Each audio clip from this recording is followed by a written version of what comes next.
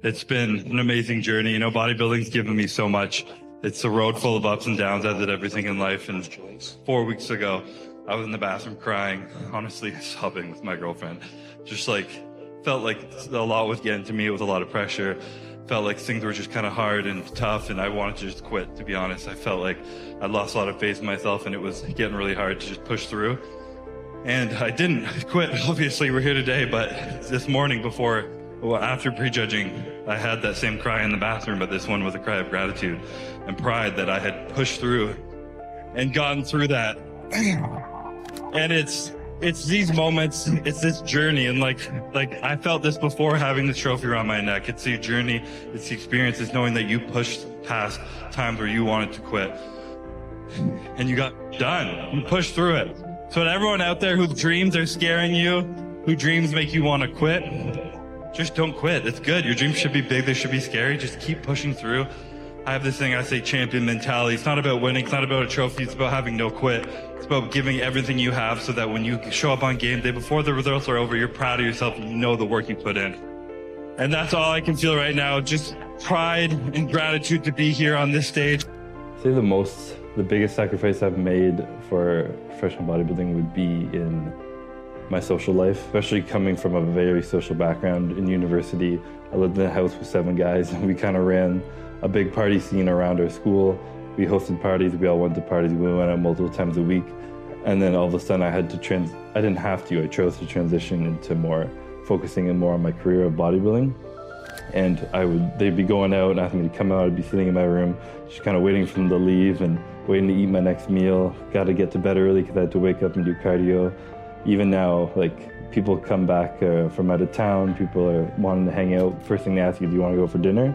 And you're in prep, you're like, I can't go out, you know? You can't eat, you can't go out. And it gets to the point too where they're like, oh, he's just going to say no, don't even bother inviting him. So you find certain friends will stop even talking to you because you're that boring guy. So you miss out on a lot of social life, and probably my biggest sacrifice. I don't know if about success and failure, because a lot of people can be lucky and successful, but I think a huge thing some people lack, others need more of it. You need to believe in yourself, like absolutely and fully know that you believe in yourself, or having an understanding that if you are doing everything at the best of your ability that's in your control, then you know you will be successful from that. And then that kind of creates a release of anxiety of the stuff that's out of your control, and you just focus on what is in your control. I think all really successful people have a mindset that can detach from whatever's out of their control, whatever might happen or come into your life, and only focus on what they can do and doing that at the best of their ability.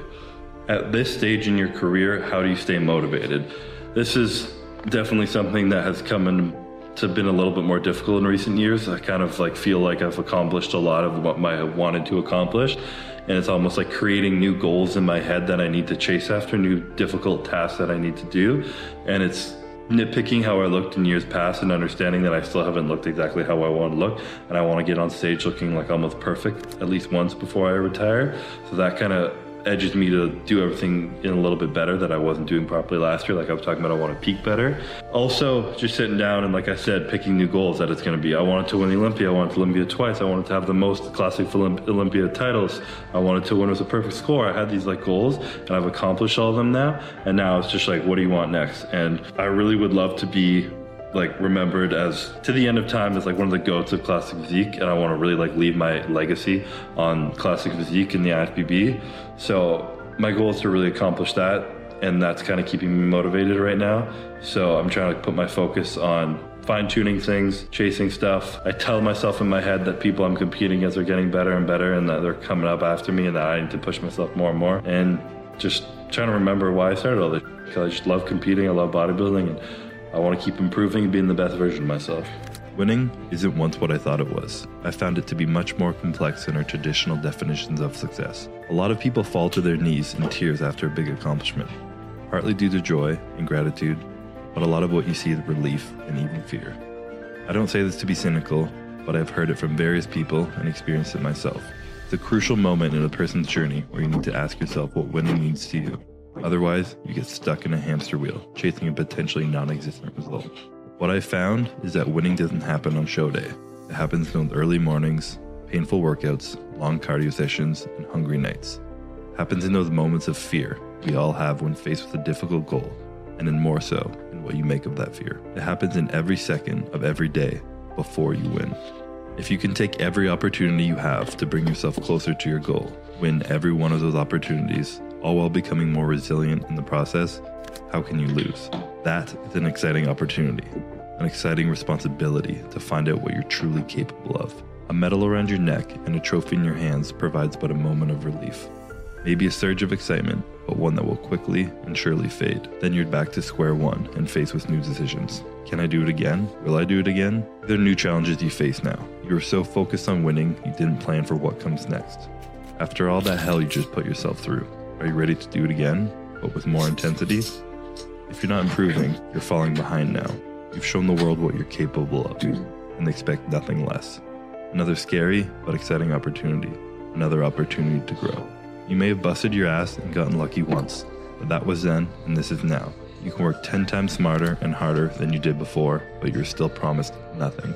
Entering hell blindly with no promise of what's on the other end is one thing, but getting to paradise and then choosing to turn back around into hell, full well knowing what to expect this time, with a pipe dream of a better paradise on the other end waiting for you, that's insanity. But history has a habit of calling ambitious people crazy. There's no guarantee of what you'll find on the other side of hell. You may even be crazy enough to learn that it was never hell to begin with. Maybe, just maybe, you can open your mind to the possibility that paradise is found in how you choose to look and act in this world. Paradise, like our goals, will not really be a destination, but an endless horizon we secretly don't want to reach. A never-ending reason to keep working and growing, with the intention not to accomplish goals, but to become someone who can accomplish any goal.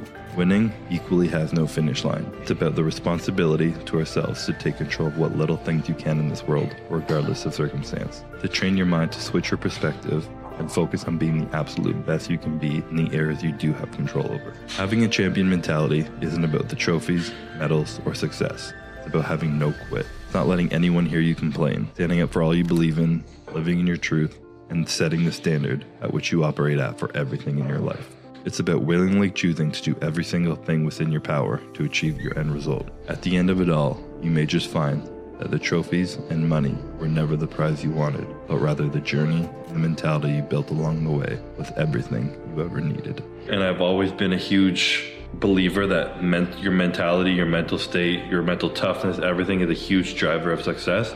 And what separates true, long-lasting champions from people who just win once or twice.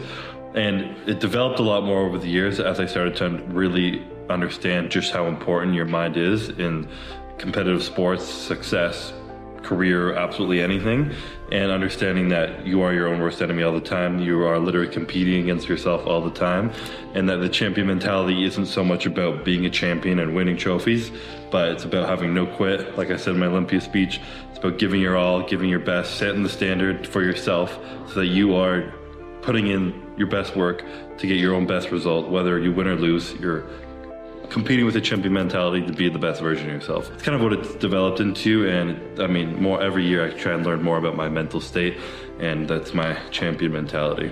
The internal battle I have in my mind about my health, partly because of stuff I've gone through in the past, but also if you're a bodybuilder and you're competing at a high level and you have absolutely zero concern for your health, you're probably lying and denying how you feel, or you're just stupid, because obviously you're putting a lot of stress on your body, you're doing a lot of so it definitely takes a toll on me, and sometimes I get in these moments and I'm like, is something happening? Is something wrong? Why am I doing this just to step on stage and compete? Is it worth it? And I get in these head battles like that, and that's when I know I need to be doing my health checks, blood work, everything, making sure I'm healthy. I'm working with a new doctor now and making sure everything's on point, so I can instead of thinking I'm feeling good, I know I'm doing everything I can to feel good. And also just learning to not live in fear, because anything can happen at any time in your life, and if you choose to do something, then do it. Don't do it and then stress about doing it, or you might as well not be doing it at all, because I don't want to live my life like that. Follow my journey.